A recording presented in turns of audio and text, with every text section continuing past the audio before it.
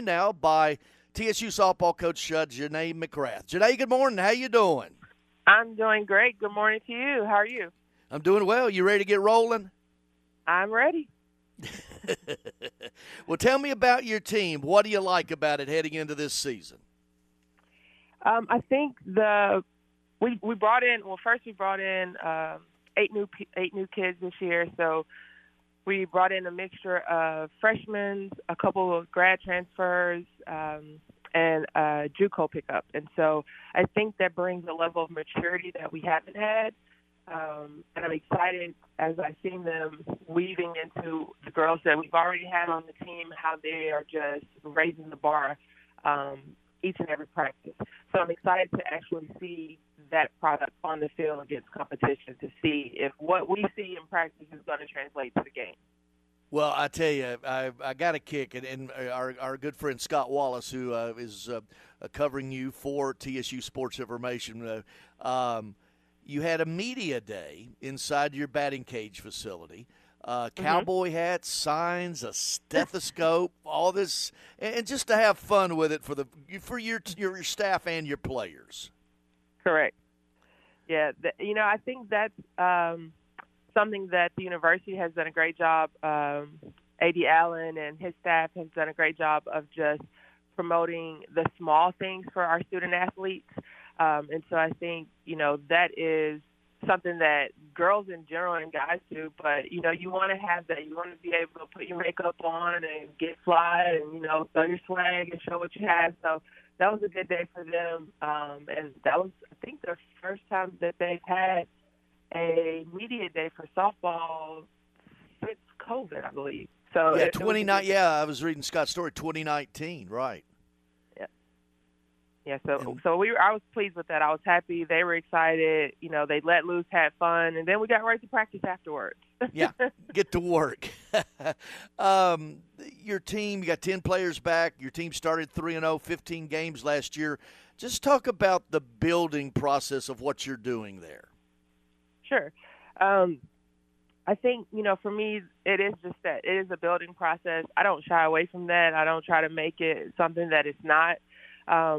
I don't want to sustain success so early that we don't have the correct building, standard in place to carry it.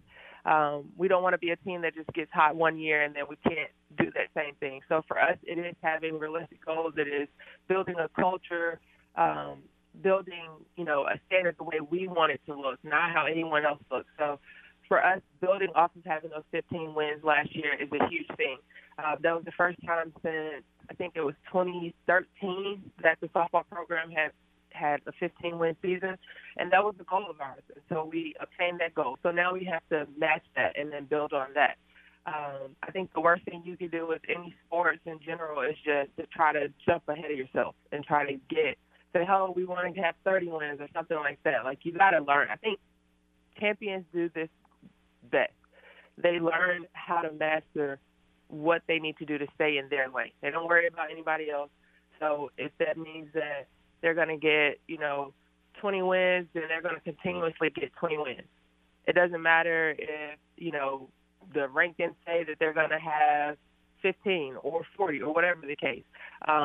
They stay within their lane and their scope. And so that's what we're trying to build and not worry about any outside noise and just focus on what we're building within our culture and our team.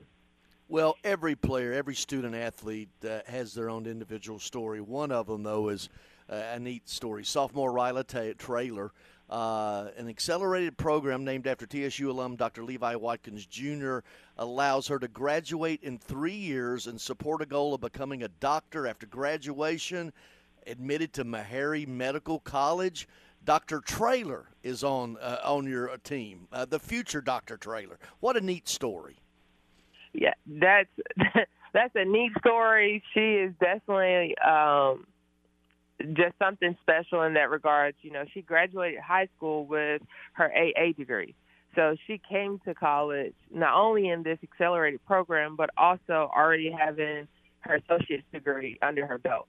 And I think to be able to do that and play the high-level softball that she played as far as travel, that shows the type of dedication that not all student athletes or not all humans in general have. Even now, she is amazing in the classroom, but she always makes it a point to make sure that she makes up whatever she misses in regards to practice times or whatever that may be. She's definitely a student of the game, and, it shows from what she does in the classroom to how she studies the game of softball. So, she's a great addition for us, and, I know she's going to do great things in life. Janae McGrath with us. Hottie Toddy, by the way. Yeah. I never go anywhere without that. It's a good hottie toddy. I'm good with the hottie toddies until we're playing them. Now, if we're playing them, it's Go Big Blue. But other than that, I'm a hottie toddy. Well, I know you played for the Rebel softball team down there as well, out of Memphis, and you moved here in 2010-11. You're head coach over at St. Celia as well, and worked at BGA and Innsworth and just all the stuff. And by the way, I know how you got to Nashville, by the way. I covered your husband, Gerald, for people who don't know, Gerald McGrath, the former Tennessee Titan linebacker. Is he still coaching? Last I found he was over at Innsworth. What's he doing these days? No, he was coaching, but he's focused more on doing like public speaking and doing youth camps. He's done some of the youth camps with the Titans for, I would say, probably the past 6 years and things of that nature. So just bring awareness to mental health and things of that nature. So that's pretty much where his focus has been as of late. Well, and what, you married a Southern Miss guy, right? Yeah, I did. Talk about just what I know you are a time as a clinician and in a way not necessarily from the high school part of it. Tell me the balance between high schools, travel, and everything, and now with the transfer portal, where do you go get your players? For me, it is really trying to establish a stronghold within our state. I think that we have such great talent right here in our backyard in Middle Tennessee, but within our state. So that's one thing that my staff and I want to do a whole turnaround job in, is recruiting within our state. We don't want any kid that should be on our campus or should hear from us to go through this process without hearing from Tennessee State softball. So that's a big goal for us.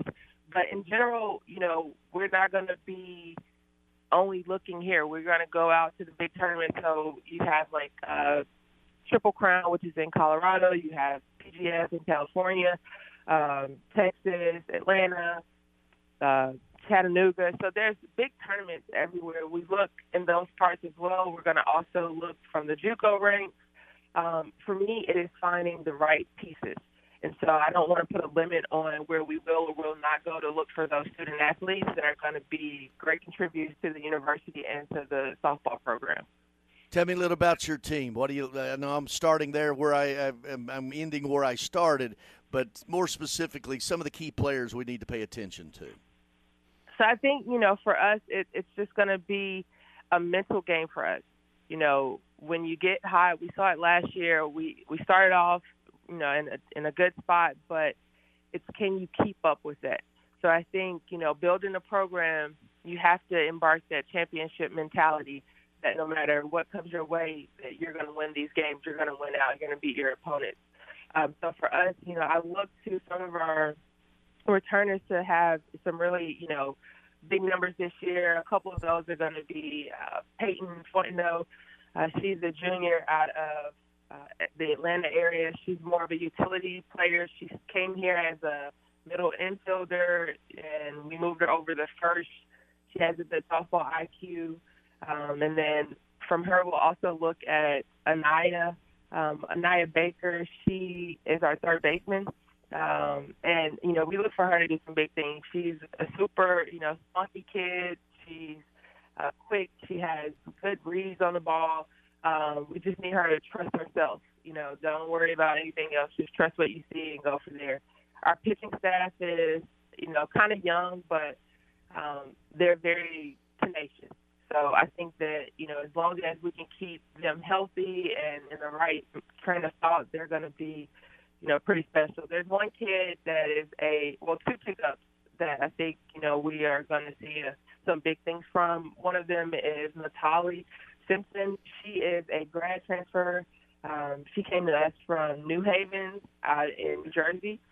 And Angelina Garcia, which also is a mid-year which was a mid-year transfer, excuse me. So those two kids, I'm very interested to see how they're going to, show up for this team and how they're going to help us. But it's really not going to dial down to one player for us. It's going to be a team effort. And if all 18 of them are not dialed in, then, it's going to make the difference between how well we do versus what could possibly be a what-if situation. Janae McGrath, TSU softball coach, with us on University Showcase. Coach, good luck this season. We'll be keeping up with you. Thank you. All right, thank you. Have a good one. All right, let's take a break. We'll wrap this